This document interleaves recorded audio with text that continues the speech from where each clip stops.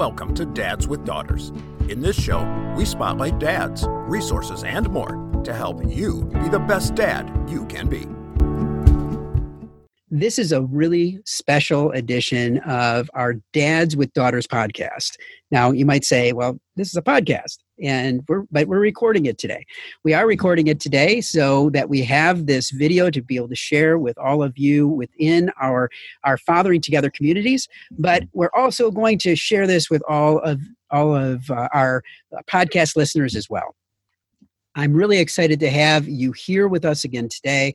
And for me, I've talked with Jeffrey in the past, but I am really excited because of the work that we are doing in regards to gender equity, the work that he is doing in gender equity, and we're going to talk about some of the amazing things that he is doing. Now, I talked about his first name, but today the person that is joining us today is Jeffrey Tobias Halter.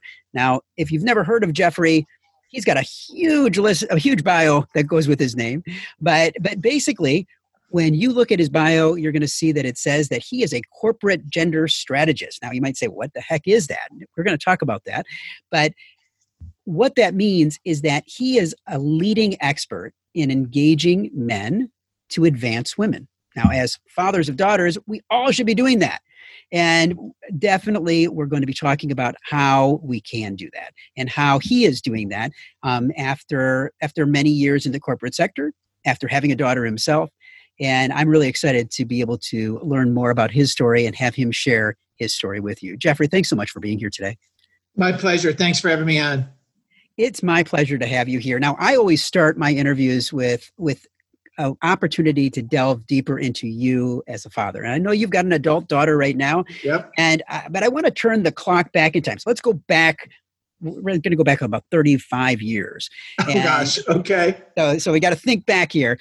But I want to turn back the clock to that first moment where you found out that you were going to be a father to a daughter. Tell me about that. Wow, that's funny. I can tell you I learned I was going to be a father when my wife told me, obviously. I'll just share a quick funny story with you. I was working for a company, and I wasn't real happy in my job. I was calling on grocery stores, and believe it or not, I was representing and selling toilet paper, diapers, and feminine napkins.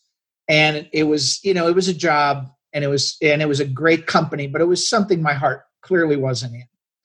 And so I literally came home to tell my wife that, honey, I'm a good salesperson, but I need to go do something else. And she looked at me and smiled and said, well, I'm pregnant and you sell diapers. I think God is trying to tell us something.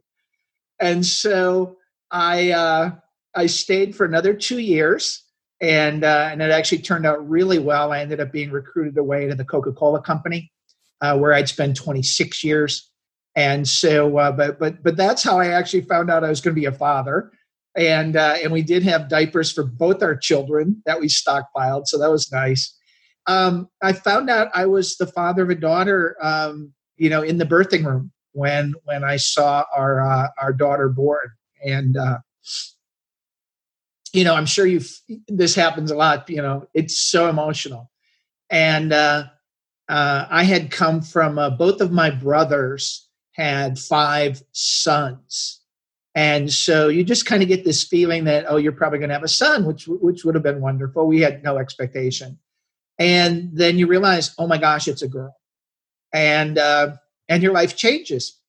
So so that was the first moment that I found out I was going to be a daughter. And daughters are just different. Daughters are they're just different. I won't say they're better than sons or tougher to raise than sons. They're just different. And I have a son and I have a daughter. I love both my children, and still married after 42 years to the mother of our children. So it's been a great ride. So you talked about having a daughter and raising a daughter is different. Now, What would you say was the hardest part in raising a daughter? Oh, wow. That's a good question. It's funny. and people may not believe this, because some people might say the drama or the peer pressure or whatnot. We were blessed with wonderful children. Our daughter, up until probably a 15 or 16, was just an angel. Listened, did her homework. Our son was exactly the same way. I give all the credit to my wife. I was a sales guy. I was gone. So I don't take a lot of credit for the amazing children that we raised. And then you get into the challenges. I think the hardest part is knowing that they've got to find out things for themselves. And, sadly, you learn that the hard lessons in life are the hard lessons in life. But you know what? They're also the ones you remember most. And so, when you see your daughter struggling in either relationships or maybe those first couple jobs or, disagreeing with her best friend over something that's not of any consequence. It's just, sitting on the bed and talking to her about what's going on in her life. And this is actually something that I did because about probably 10 years into my sales career at Coke, I would transition into sales and training. And I would become a certified trainer. And I did a lot of Myers-Briggs, a lot of holistic work, what some listeners might call woo-woo work, where you journal and you reflect. And I actually wrote a letter to my daughter and my son on their 16th birthday, on their 18th birthday, and when they graduated from college. And it just causes you to reflect. And these gifts to them were some of the most valuable things that they still have and they still carry around. And so when I turned 60, I said, I want you to write me a letter. And of course they hated it. And they're two of my most cherished possessions. So it seems a little hokey, but I want to tell you, particularly for men, it's, I think, so much easier to write things down and hand them, particularly to your daughter, than maybe trying to explain them. So hopefully that works for some of your listeners. No, I think that's great, and I agree that I think that the teenage years can be challenging. I mean, I've got a preteen and a teenager right now, and they're both daughters, and definitely you just have to strap on, right, and be ready for what happens, and just be, and hopefully at that point you've built a strong relationship through their young years to be able to provide them with the stability in their teenage years and beyond as well. Now, your daughter is in her 30s right now. And I know that I'm sure that as she was growing up, you probably had some fears about her growing up in society today. What would you say were your biggest fears for your daughter as she was growing up? Yeah,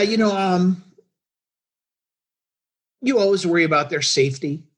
You just driving and peer pressure. And, all of the things that come along with that. And so I would say, those are probably the biggest ones. What was interesting, so my daughter, when she went to grad school, she was obviously in her 20s, but she moved down to Orlando to go to University of Central Florida. And she was paying much of her own way. I helped her on tuition, but I said, I want you to have some equity in this. And so she lived, her housing was kind of in maybe a little sketchy area, right? And there wasn't a night that I didn't go to bed. I mean, her door, she had a male roommate. But, you could have kicked this in, without even a hard kick. And so, and it became a running joke with us. And so every day she lived in Orlando, she would have to text me. And all she would have to text me is, I am okay. And getting that in the morning, whether it was 10:30 or 7:30 or 12:30, depending on her hours and when she slept, it was a connection point. It was a connection point for 5 years. And because then she stayed down there and worked. She met her eventual husband. And so those little connections, I think, without asking them to do a lot, means so much more to you.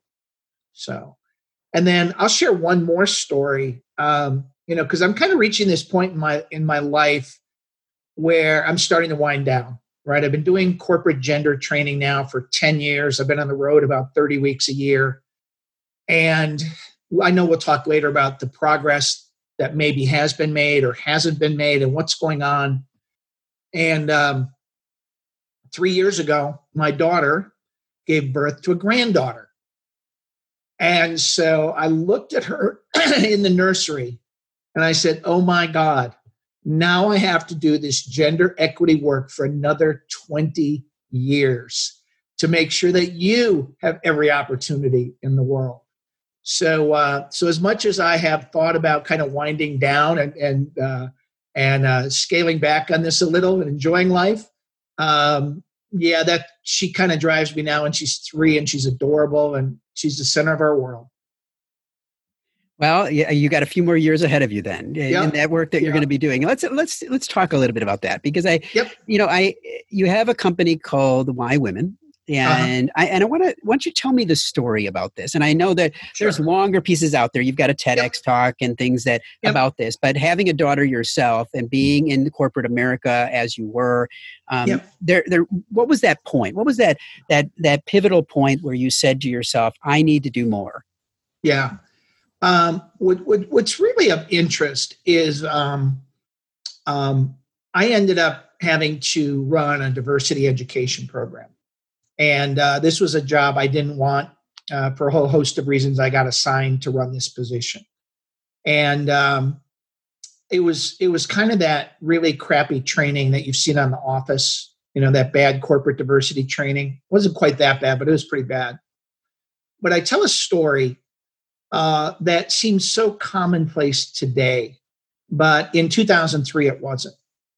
And I had a friend of mine who I've known for years stand up, and he said, and he's a Black gentleman, and we were just sharing stories, and he said one of the lowest points of his life, he said, I'm a vice president at Coca-Cola, and I live in Columbus, Ohio.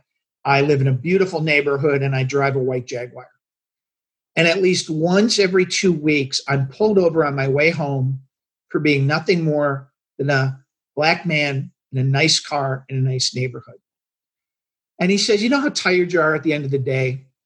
And you go through a whole host of emotions, because this has happened to him all the time in his life. And he said one of the saddest days of his life was when he got pulled over and his 15-year-old son is sitting next to him. And he knew in that moment, all he could do was put his hands on the wheel and be as polite as possible, so that this behavior would be mirrored by his son when he got pulled over. And I have to tell you, that story changed me. I said, there is stuff going on here that I just don't understand. And so I didn't become an advocate at that point, but I started going and talking to people. And I talked to all my Black colleagues and said, is this common? They said, oh my God, yes. And then I talked to women. I said, what does this feel like? What does this sound like? And so between that one epiphany moment and the next 10 years, I would come to learn that as long as men are 80% of senior leadership in most companies, and I do corporate work, we will never drive long-term advancement for women or other underrepresented groups without their active advocacy.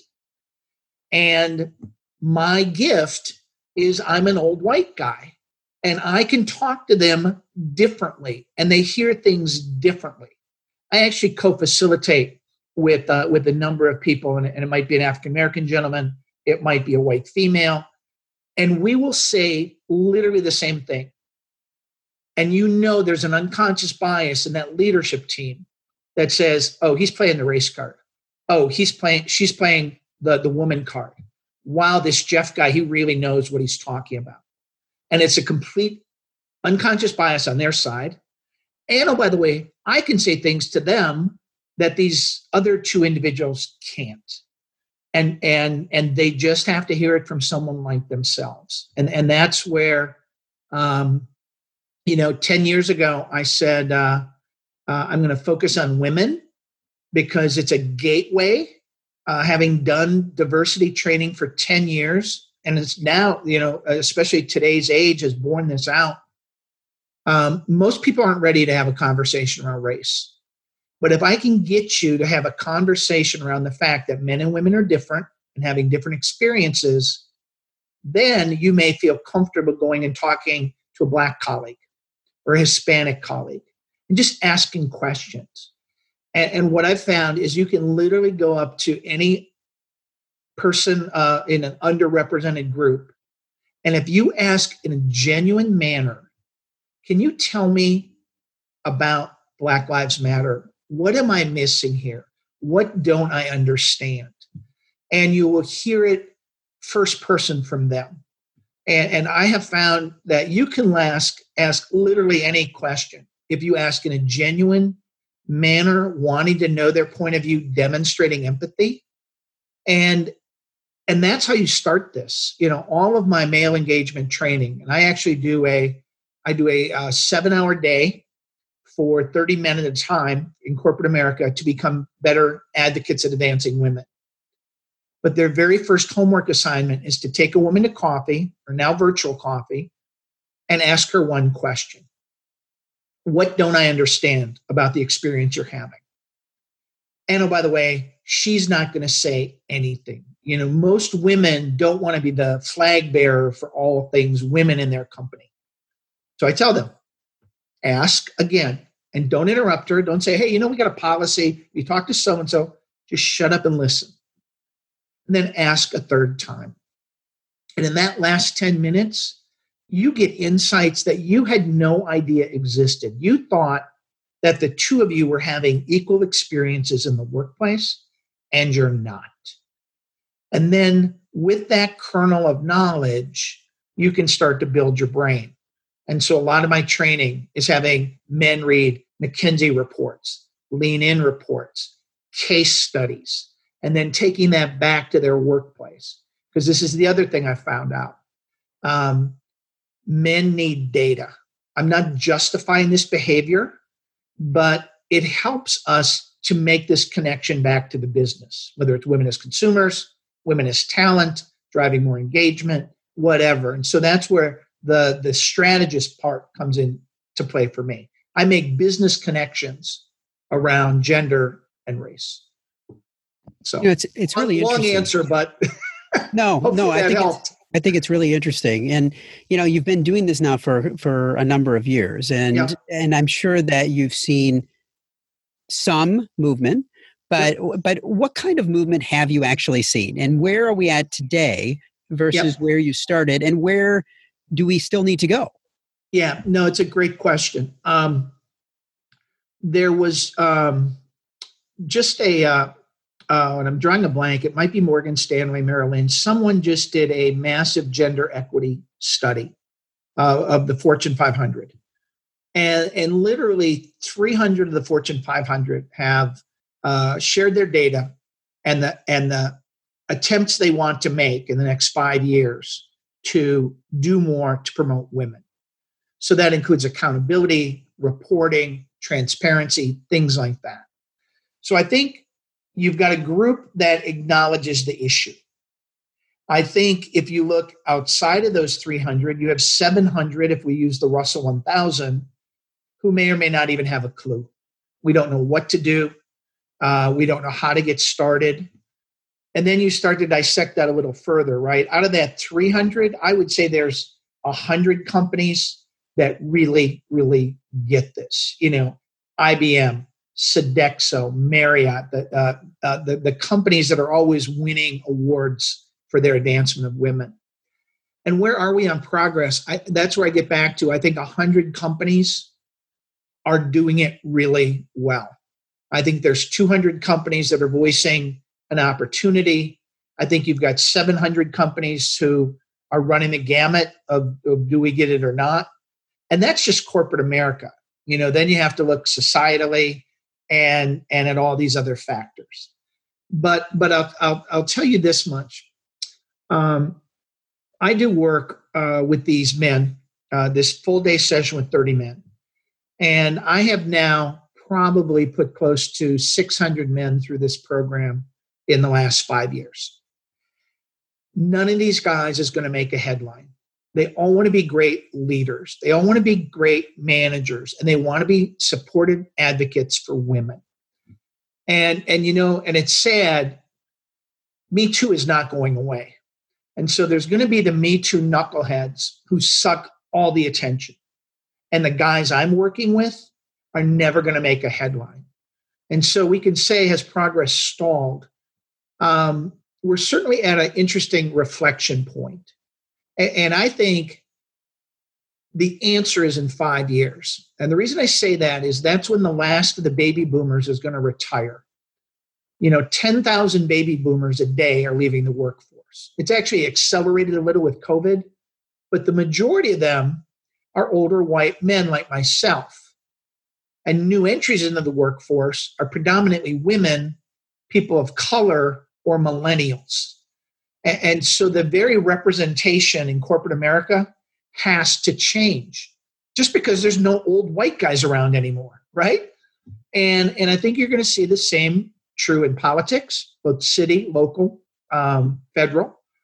You're going to see it in associations and societal. But I think the world in 5 years looks significantly different. But the number one driver, I think, is just boomer retirements. And the smart companies are going to figure out we got to keep our best and brightest, or they're going to be the next Sears or the next Circuit City. Well, I appreciate you sharing that because I think that it is important. It's so important on the corporate level. Now, one of the things that I wanted to kind of ask you about is because that you're working on a corporate side, and we have a lot of dads out there that are trying to advocate for their daughters, no matter what age they are. And they may work in a corporate environment. They might not. Yep. But they may want to take that next step to be able to advocate in a different way. Yep. From the work that you do, what are some things that dads, no matter what they do in life, what are some steps that they can take to take that next step to advocate for their daughters in this gender equity work? Yep. And I'll tell you, the strategy is exactly the same as I use corporately. And it's a model called listen, learn, lead, and have the will. And so the listen part is that conversation I told you earlier about, have this with a woman. Learn is learning about the challenges and issues that women are facing today, especially their daughters. I'll give your listeners a absolutely terrifying book. And it was the book that Gretchen Carlson wrote around the whole Fox situation. And I apologize, I'm drawing a blank on the name, but you can certainly look it up. But it talks about the statistics of sexual harassment and worse, sexual assault among college-aged women. And that college-aged women, I believe the number is almost 40% of college-age women will experience some kind of sexual harassment or sexual assault. And she gets into the high school numbers, and I don't recall those offhand. But if you're a father, if you don't think your daughter is going to face some type of harassment or assault, you're kidding yourself. So that's where you have to learn. And then the lead part is talking to other men. And this is really hard, right? This is the man code. I will tell you, when I shifted out of sales and marketing to doing work to advancing women, my peer of best friends, who, oh, by the way, are middle-aged white guys at that time, were like, what are you doing? Why are you doing this women's thing? And you just have the courage, you have to have the courage to say, look, I'm not doing it for you. I'm doing it for your daughter and for my daughter. And literally that one statement catches them so by surprise that it reframes their thinking. You've got to put it in a term that's for them. And so it's like, why you're going to go do this? You're doing it for your daughter. And sadly, this is, and I'm sure your listeners have talked about it a lot, and I'm not justifying it, but men rarely make the connection that if they're not advocating for women, they're actually hurting their daughter's future. And so you can't do it at home and then not do it at work.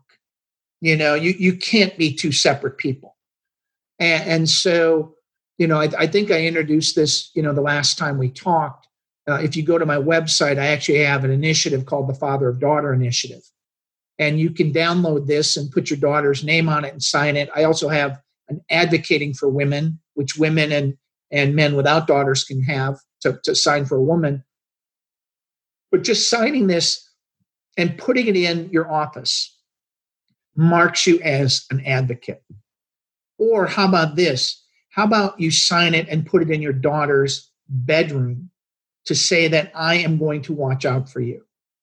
And then maybe you encourage some other fathers to do this, right? And then you start to share this well-intended good behavior. So even though it's a corporate tool, I think it has a lot of applicability for the work you're doing. Well, I really appreciate it. And as you were talking, I did look, and Gretchen Carlson's book is Getting Real. Thank you. And I'll put a link in the notes so that everyone knows about that. But that is a powerful story, and I know that there are others. There's a book by Michelle Travis that just tells some amazing stories on the corporate side as well, called Dad's Four Daughters, and you're a part of that as well. And there's, some amazing fathers that just the fact of being fathers themselves made them take that next step to say, like you were saying, it's not even the pledge that you had, but it's just, I have a daughter and I'm seeing what my daughter is going through and I want to take that next step. And the thing I would point out in Gretchen's book, the first 3 full pages are names she's been called in her life in the news industry, mostly because she was a woman and the advances that she looked at. And I will tell you, it is very raw and it is very real. And when you read that and you start to think about, oh my God, my daughter could be going through this. And then as a father, you got to ask yourself, would she feel comfortable telling me? Because especially younger girls or teenagers, are they going to tell their parents, hey, I'm being bullied. Hey, I'm being cyberbullied. Hey, this guy is doing this stuff to me at school and it doesn't feel comfortable. Because we went through this with my son, quite frankly, who was bullied. And he was bullied in middle school. We didn't find this out until he was in college. Never shared it with us because in his mind, we couldn't do anything about it. So he chose not to tell us. Well, what's going on in your daughter's life that she's choosing not to tell you about? Because she thinks you're only going to make it worse. So all you can do is keep open a line of communication. So, that communication is so important, and I love the steps that you were talking about, and taking the woman out for coffee or virtual coffee in the environment that we're in to be able to hear their stories. At Fathering Together, we're all about storytelling and making sure that the stories of fathers are told. Because as you said, men are not always good about sharing their stories. They're not good about talking to other men and being able to talk with them about meaty topics, meaningful topics, and not just the game of the week. So it is important. It's so important for men to be able to come together, to be able to, whether it's in regards to gender equity or just coming together to share their truths.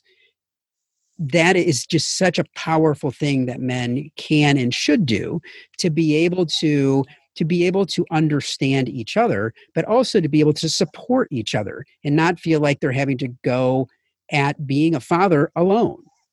Yep. Absolutely. Yeah. So I want to say thank you. Thank you for all the work that you were doing. Now, I know that you said that, prior to your granddaughter being born, that you were kind of thinking, maybe it's time for me to scale back a little bit. Talk to me about the next few years. And I'm sure you still got corporate clients and you're doing the corporate thing. But for you, yeah, where is that light that you are trying to attain? Where's that light at the end of the tunnel? And what does that look like for you? Yeah, it's funny. Part of this, a long time ago, I wrote my life mission statement, and it really still serves to guide me. And it's really pretty simple. And it says, I want to be a learner and teacher every day. And I have found that if I am doing both of those, I'm actually really, really happy. Right? People have misconceptions around retirement. Right? It's not about going sitting on a beach. You've got to stay engaged. You got to find things that move your heart. I'll tell you one of the things I'm finding fascinating, and some work that I'm going to start to explore, because in my training, I tend to talk about gender in a binary sense, men and women. And what we're now, I'm going to say what we're now discovering, but it's been around for 50 years, longer, humanity, is the notion that gender is much more fluid, gender non-binary, gender expression. And when you look at Gen Z, there's some interesting research from GLAAD, 23% of Gen Z, so, let's call those people under the age of 20, preferred gender in a non-binary context. And so that's where you start to think about, well, all this child raising that we've done to get better at kind of dispelling, sexist myths. Well, maybe it's actually coming to fruition. And how do we actually support and nurture that going forward? And there are so many, contingencies out of that. And it's not just sexual orientation. It's, birth gender, gender expression. And to me, that's the next evolution. When I talk about being a gender strategist or wanting gender equity, I'm still defining that in a binary term around women. And where I think I'm probably going to evolve in the next 2 to 3 years is a much more inclusive message. I'm still probably going to focus on gender as a gateway to race. I don't think we're still ready to have meaningful race conversations in this country. And so if you ask, I don't know if it's a light right now and a train coming, but it's certainly something I want to learn more about and see where this is coming from. Well, I just say thank you. Thank you for the work that you're doing, for the mission that you're championing as well, because I think that it is so important in today's society.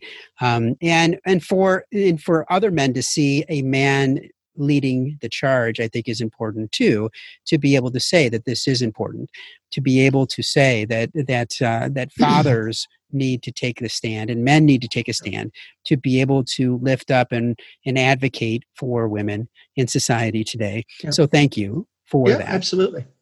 Now, we always finish our interviews with what I like to call our Fatherhood 5, where we delve deeper into you as a dad. Are you ready? All right. So in one word, what is fatherhood? Oh my gosh.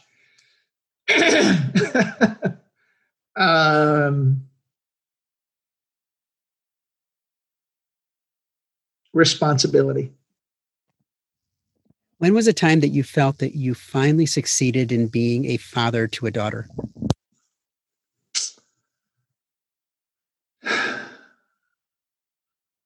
Is there a time limit on that? Oh, I will tell you one of the proudest moments of my life was when my daughter got her master's degree. Yeah, because I came from a poor farm family in Racine, Wisconsin, and I went to literally a one-room schoolhouse. And I believe everything that I was able to achieve in life was through education. And so literally, from the age of 3, I stress the value of education to my children. And it must have worked because both my kids have master's degrees. And so I just think it's something that is so important. And we can define education differently nowadays. It doesn't have to be a degree. But I would say that was probably my proudest moment. now, one of the questions that I typically ask is one that I think is a little bit, I want to ask it in a little bit different way. All right. Typically, I would say, how would you want your kids to describe you as a father? And I think that's, even though your children are adults, I think there's still something there for you to say how you feel about that. But I think beyond that, and you can answer that too, but beyond that, talk to me about also the response that your daughter has given you to the work that you do. Sure. And it's funny because my daughter's not in corporate America. She's an educator. And boy, you want to talk about its own world of gender issues going on. But certainly appreciative. Both my children acknowledge what I do and the work that I do. And so it's great having that rewarded. It's funny, my son is 30, right in the heart of that millennial. And he would tell me I'm not doing enough. So we have some interesting conversations around that. So that's what I would be. I would hope my children would say supportive. I would hope they would, if there was one word, I would hope it would be supportive. Now, over the years and being a father, who would you say either inspires you today or inspired you to be a better father? It's funny. That actually goes back. I can remember it vividly. When I was 12 years old, when you're on a dairy farm, everybody works really hard. And I can't recall a single time my dad took a break to play baseball with the boys or, even come to a school concert. And I actually had some struggles with that, for a long time. And then I actually, my mom was passing and we were spending time together. My dad had died earlier. And I asked a question. I said, Mom, did Dad always want to be a farmer? And she said, your dad hated farming. He was the eldest son and it was his responsibility. And I'm just like, holy cows, could I have not heard this 50 years earlier?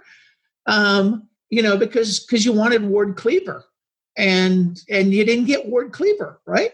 Nobody got Ward Cleaver.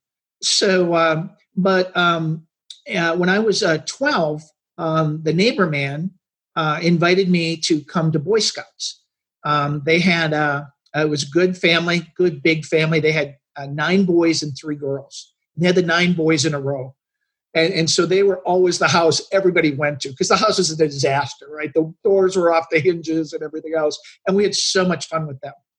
And he invited me to come and join Boy Scouts.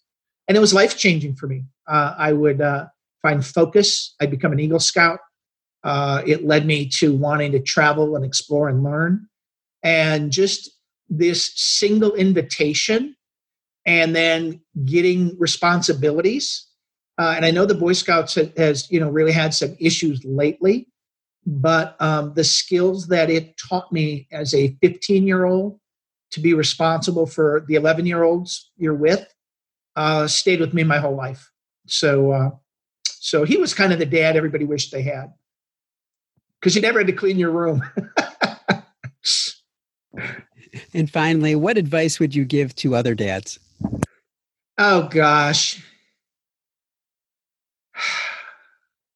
Just be patient. Just be patient. Boy, and it's the hardest thing to do, especially in the moment, right? Bite your tongue, walk away, just take a deep breath. I'm actually much more concerned about my granddaughter than I was my daughter. Life is so different today. My daughter's 35. It wasn't that long ago. The world has changed. And, it's funny we're having this podcast. My son is actually going to become a father in November. They haven't revealed a gender yet, so I don't know what that's going to be, but I'm excited. But you can just see when they talk about the future, the concern. And, we joke, our friends around us who are kind of the same age around, boy, we had it so easy. At the time, we thought it was so tough. And boy, raising kids today is so hard. And what's going to happen to make that easier? I don't know. I hope something happens, but we'll see where that goes. But the number one advice I would give is just patience. Well, Jeffrey, I just want to say thank you for being here today. Now, if people want to find more about you, what you're doing, more about the pledge, where should they go? Yeah, thanks for that. So my website is www.women.biz. And what I want to share with you right now for both your listeners and your corporate folks, on October 5th, I am launching 2 virtual learning modules. One is based on my keynote, Why Women, the Leadership Imperative to Advancing Women and Engaging Men. And it includes a self-assessment of a gender awareness profile that men can take to see how much of an advocate they are. And there's also a version for women. And it also includes a white paper on the 4 key actions to advance women now. It's about a 35-minute podcast. It includes discussion points and things, so it runs about an hour. It's free. Download it, share it with all your friends. And that's the best free gift I can give anybody, because it has one simple goal. I present some data, and then I want you to talk about it. And that's how we're going to start to drive gender conversations. And even though it's a corporate focus, it has so much applicability across other areas. So please pass that along. There's also a module that tells business resource groups how to write a strategic plan. Having done work with business resource groups for almost 20 years, most are led by well-meaning volunteers, but they haven't really been taught how to write a strategic plan that's actually going to help the company. They'll have a lot of programs. They'll have a lot of initiatives. This helps them write a plan. And again, it's free. You can download it on my website. Well, thank you so much, Jeffrey. I just want to say this has been great. I have really appreciated you being here and all the information that you've shared. And I wish you all the best. All right. My pleasure. Thank you for having me on. If you've enjoyed today's episode of the Dads with Daughters podcast, we invite you to check out the Fatherhood Insider. The Fatherhood Insider is the essential resource for any dad that wants to be the best dad that he can be. We know that no child comes with an instruction manual, and most dads are figuring it out as they go along. And the Fatherhood Insider is full of resources and information that will up your game on fatherhood. Through our extensive course library, interactive forum, step-by-step roadmaps, and more, you will engage and learn with experts, but more importantly, dads like you. So check it out at fatheringtogether.org. If you are a father of a daughter and have not yet joined the Dads with Daughters Facebook community, there's a link in the notes today. Dads with Daughters is a program of Fathering Together. Find out more at fatheringtogether.org. We look forward to having you back for another great guest next week, all geared to helping you raise strong, empowered daughters and be the best dad that you can be. We're all in the same boat, and it's full of tiny screaming passengers. We spend the time, we give the lessons, we make the meals, we buy them presents. Bring your A game, 'cause those kids are growing fast. The time goes by just like a dynamite blast. Calling astronauts and firemen, carpenters and muscle men. Get out and be the world to them. Be the best dad you can be. Be the best dad you can be.